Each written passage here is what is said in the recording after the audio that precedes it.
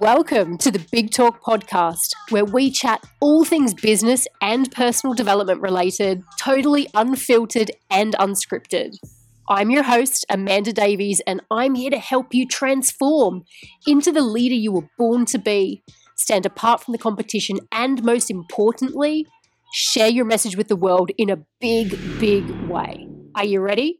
Welcome once again to Big Talk. I wanted to start this week's episode with a little story. And this story was from years and years and years ago. It's one of those old fables that says this man was out walking, and he was out walking in the woods, and he came across a scorpion. And he noticed that the scorpion was in a puddle of water. It couldn't get out. It was sort of drowning in the puddle. And the man bent down and he said to the scorpion, he said, "I'm going to help you, but you've got to promise not to sting me if I reach down and help you out of this puddle." And the man reached down and he helped the scorpion, and the scorpion stung him. And the man said to the scorpion, "Why did you do that? I'm trying to help you." And the scorpion said to the man, "It's in my nature." And I kind of love this little fable because it sort of reminds me of this idea of our ego. And that's kind of what I wanted to talk about on today's episode, which is like the nature of our ego and how we can come into understanding our ego a little better, and how we can start to work with it and coexist with our ego rather than trying to kill it off or dismember it or transcend it or get rid of it, which is what so many of the spiritual gurus say in these communities online. And I really disagree with this, because our ego is there to serve a really, really, really important function. And so that is the purpose of today's episode, which is to talk about how can we coexist with our ego? What is it, first of all? How do we form an ego?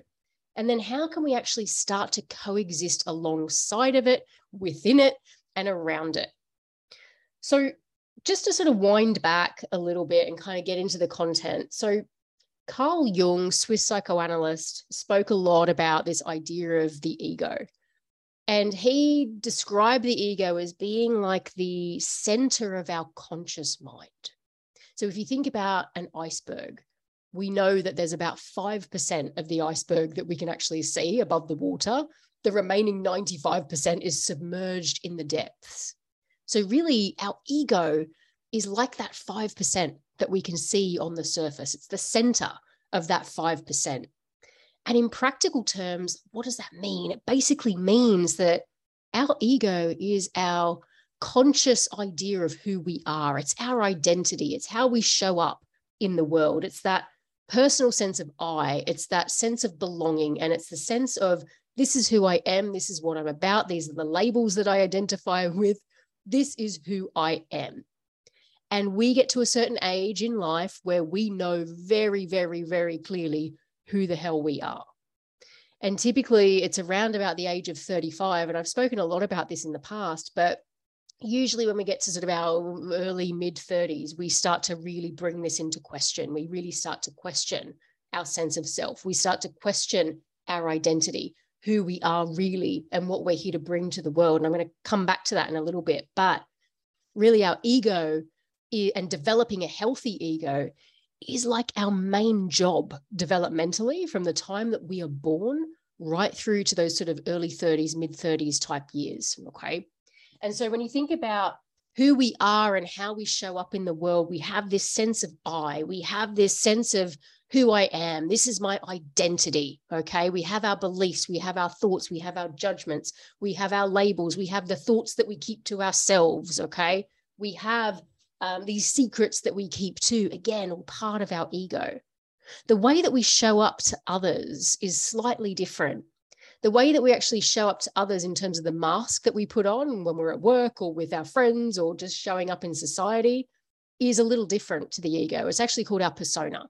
And the persona is basically like the mask that we all wear, again, that we're all conditioned to wear. But our ego is a little different. Our ego is, like I said, it's all of our judgments, all of our thoughts. It's our identity and personal sense of self, but it's also the secrets that we keep. It's also the thoughts that we don't share. It's the beliefs that we have, all right? So you can see that the ego is a little bit more robust than maybe just the way that we show up and present ourselves to the world, okay? So the thing is with our ego development, from the time that we're born, it's really our sole job to develop a really strong sense of I. And this is very adaptive. When you think about it, we're here to be functioning members of society. This is kind of how we're conditioned. This is how we're raised. We're raised to go to school, go to university or college, or get an apprenticeship or get a job, like go to, get married and all of this sort of stuff, have babies. And we're very much taught that this is the way to live our lives. And even just sort of stepping back from that a little bit and coming back to, this is what's acceptable. This is what's going to get you ahead socially. These are all of the constraints and the conditioning that are put upon us that starts to form our ego sense of self right from the time we are born.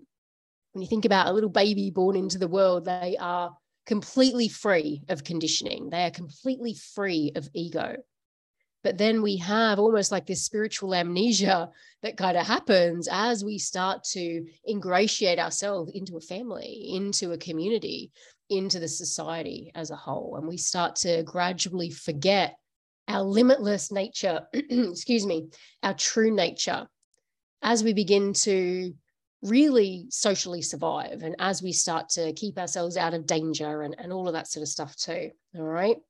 So the thing is, our illusion of the ego is really just that. It is an illusion. And we start to play these roles as we grow up and as we get our jobs and as we form our families and we do all of the things. Okay. It's like we really start to build up this character of who we believe we are. I'm an introvert. I'm an extrovert.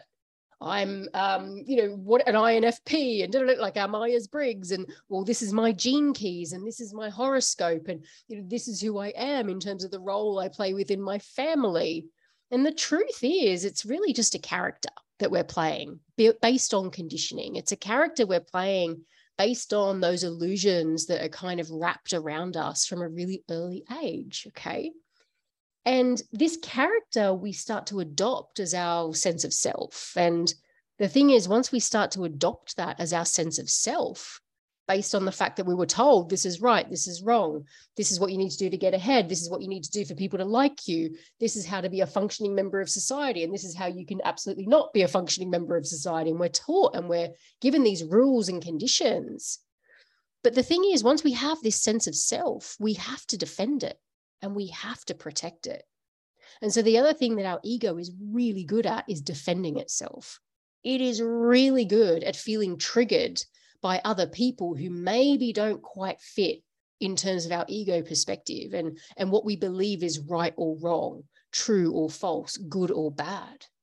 Talk a little bit more about triggers in a minute, but ultimately the ego is there to defend its sense of self. We are here to defend our identity. We are here to defend and protect ourselves from a safety perspective, a social safety perspective too. And truly, the ego is here to protect us, but also it's here for pleasure as well. It always wants to kind of shine itself up and make itself feel good and better and bigger and braver and all the things, okay? But what it's not particularly good at is growing and helping us move outside of our comfort zone. And when I kind of go back to this whole thing in the spiritual and personal development communities about we should get rid of our ego, we need to kill off the ego. The sentiment of that comes from the fact that, our ego isn't necessarily wired for growth. It is the thing that keeps us safe. It keeps us in our comfort zone. It keeps us strongly anchored into our sense of immovable I. And this is who I am. But really, we do need it.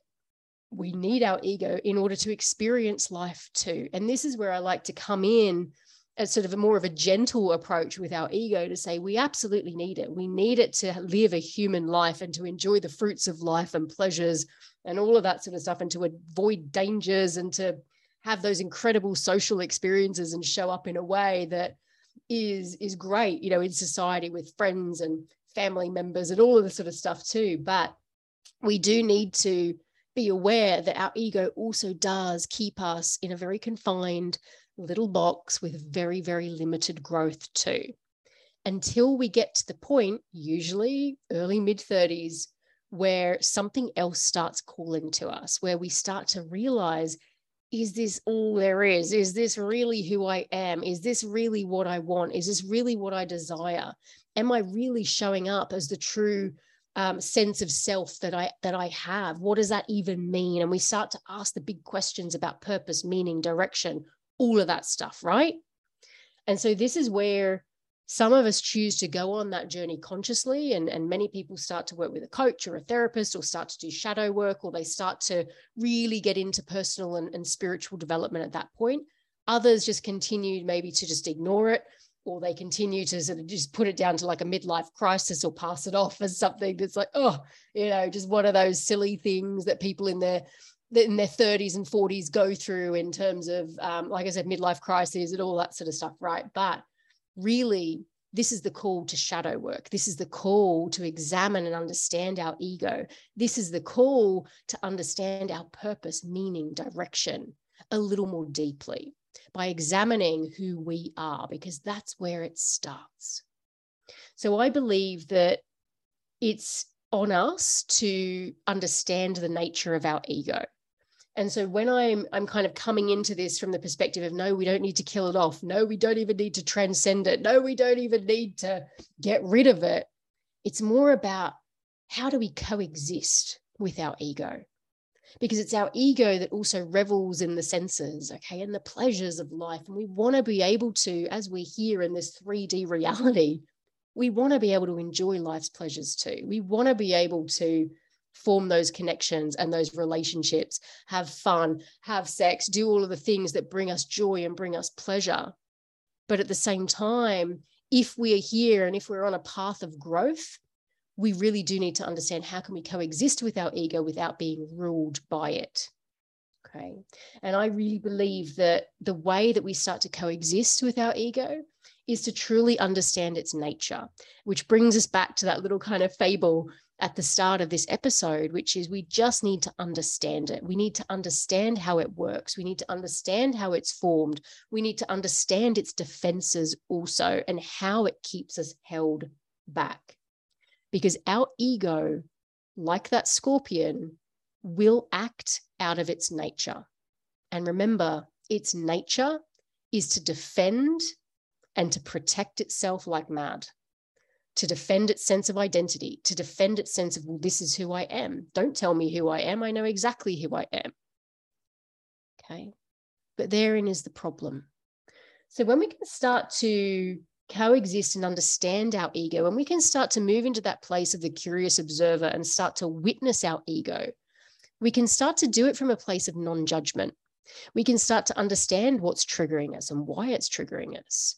We can understand, what is conditioning, what has been conditioned within us, and how has that limited our way of thinking and our way of showing up in the world? How has it limited our identity? How is our identity limiting us in the way that we show up in our relationships, our career, our business, our jobs, families?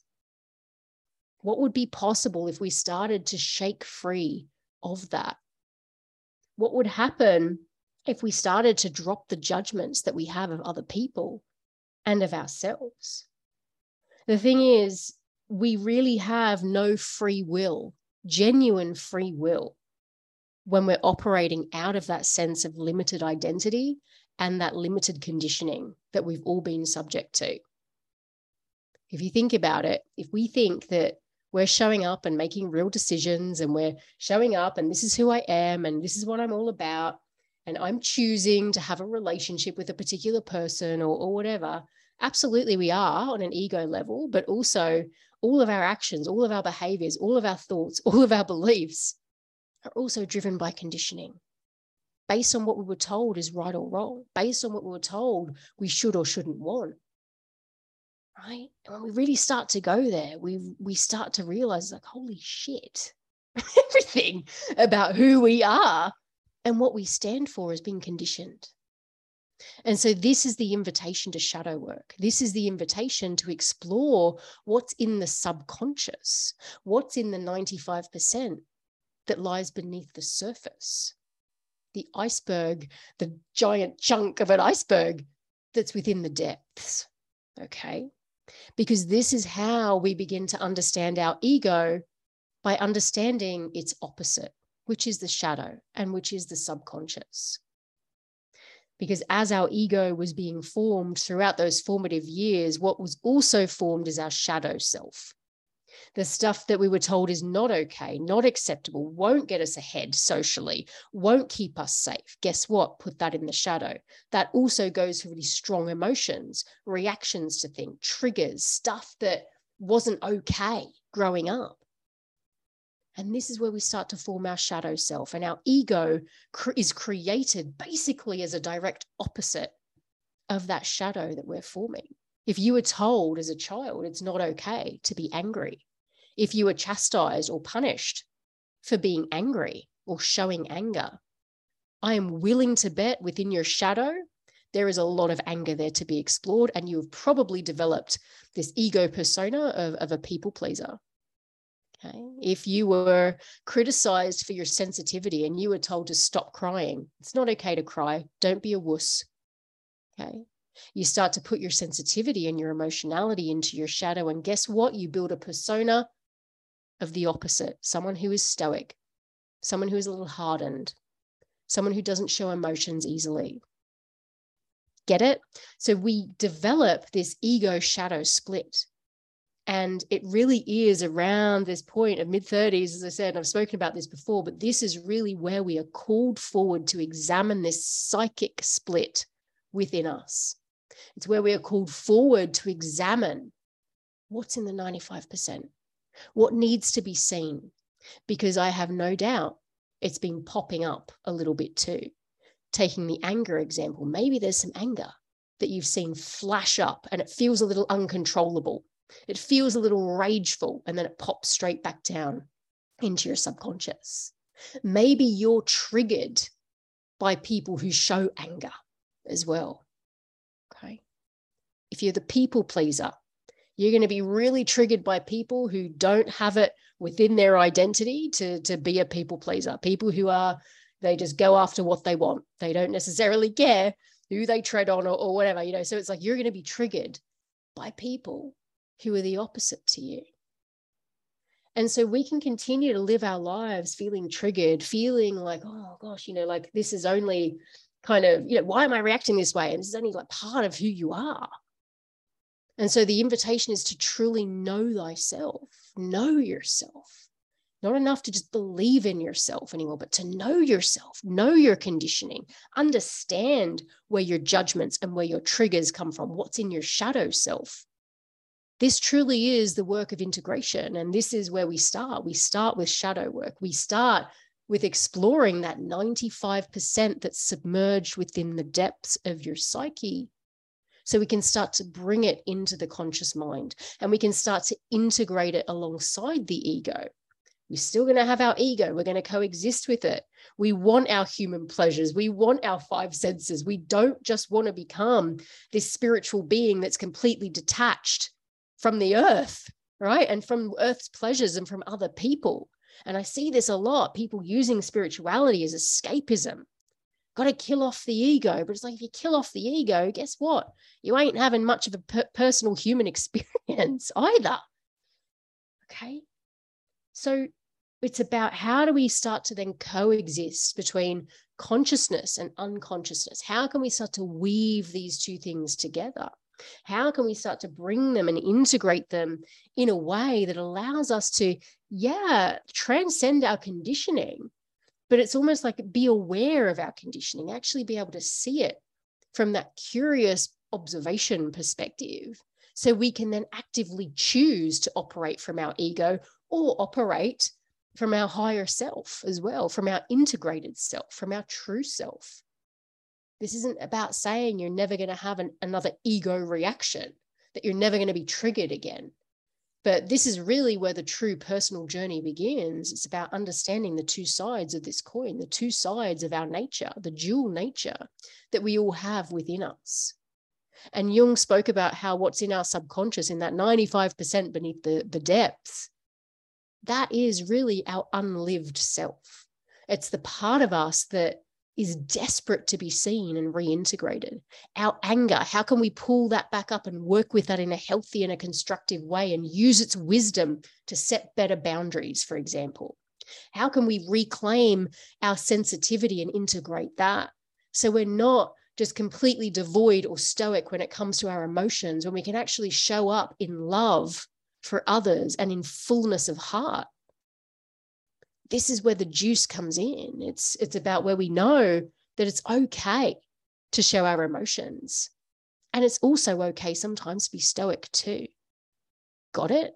So it's not about killing them off, killing one side off or not completely. It's about how do we integrate the two? So ultimately we can start to get our arms around our conditioning and operate out of free will and out of choice.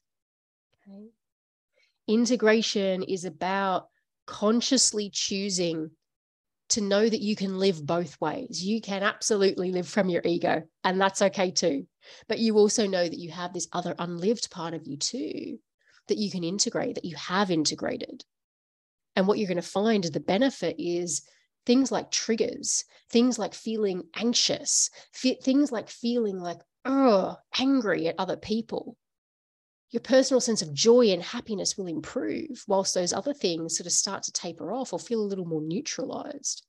So you're not walking around feeling dissatisfied and triggered all the time. You're starting to integrate the entirety of who you are, starting to reclaim those hidden gifts and talents too, those sensitivities, those creativities that you stuff down into your subconscious and into your shadow self. What would happen and what would be possible for you if you reclaimed those parts? What would be possible for you if you weren't so afraid of being judged as sentimental or emotional or one of those weird creative types? All right? What would happen if you just reclaimed a little bit of that and worked with the possibilities of your creativity and sensitivity within your business, for example? How would you show up differently? What if you reclaimed your sensuality and your sexuality? How would you show up differently in your relationships? So it's kind of like people talk about the shadow and sort of the subconscious depths as being like the dark, evil, witchy stuff. It's like, absolutely not. There can be stuff there that is tricky to look at, that is a little bit more quote unquote dark, like anger or like some of those big emotions that maybe are only dark because we've been conditioned to say, oh, they're dark, but all good people don't get angry. But hey, guess what? There's a lot of wisdom in your anger. And hey, guess what? There are a lot of gifts for you to reclaim that are in your shadow also. Gifts that can really help accelerate your business, gifts that can help accelerate your relationships, gifts that can help neutralize triggers and allow you to lead a happier, more joyful life. Not going to be perfect. Of course not. But it's about knowing that you have choice and real choice. And to give you an example, some of my shadow work clients and some of the clients that are going through my Psychodynamic Coach Academy at the moment, as they go on this journey personally, they're starting to use some of this work to understand how to do sales calls better in their business, how to convert leads into paying customers more easily, because they understand their true nature and the fullness of who they are. They're no longer afraid of being seen as XYZ or salesy or whatever, and they just show up authentically, integrated, and they're able to speak and operate from that place, which is so powerful, and people feel that on the other side of the phone. I've had clients book 5 new clients of their own in 1 week because they're showing up and sharing their story and sharing differently on social media compared to maybe where they were a month or 2 or a couple of years ago. They're actually finally starting to reclaim those lost and forgotten parts of themselves. And that's magnetizing to the right people. It's magnetizing to show up whole, to show up integrated, without just acting from a persona mask or an ego stance. It's magnifying, and it magnifies those parts of you, and people can see that, those incredible parts of you. And people are like, wow, yeah, I want that. Okay, so there are real tangible results that come off the back of doing this type of work too. I've had so many clients say to me how incredible their relationship has become with their partner or their husband, because they're starting to watch each other's triggers play out in an argument, for example. They can start to kind of step into that higher consciousness, and they can see how their egos are clashing, how their wounds are clashing, how their shadows are playing off one another. So the benefits of this work, truly incredible and truly tangible as well.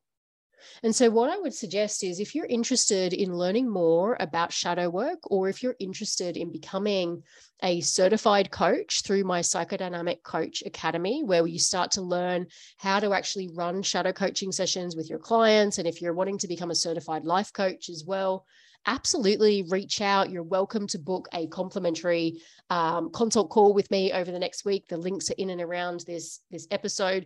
The PCA, my Psychodynamic Coach Academy, is launching a little later this year too, but we've already got people on the wait list for that as well for the next round, because it's truly, truly, truly such a powerful container, because this is where you will go on this journey personally and start to discover all of these aspects of you too, from the perspective of Jungian shadow work, okay? But you're also going to learn the tools and frameworks to guide your clients also on this journey. And this is what I'm so passionate about. Okay, so thank you for tuning in. It's been a pleasure to be with you. Take care, and I'll see you on the next one. Bye. Thanks so much for tuning in to the Big Talk podcast today. If you have enjoyed this episode, then please do leave us a review and share it with your friends. For further information about our programs and free content, head on over to lightpurposeliving.com. See you soon.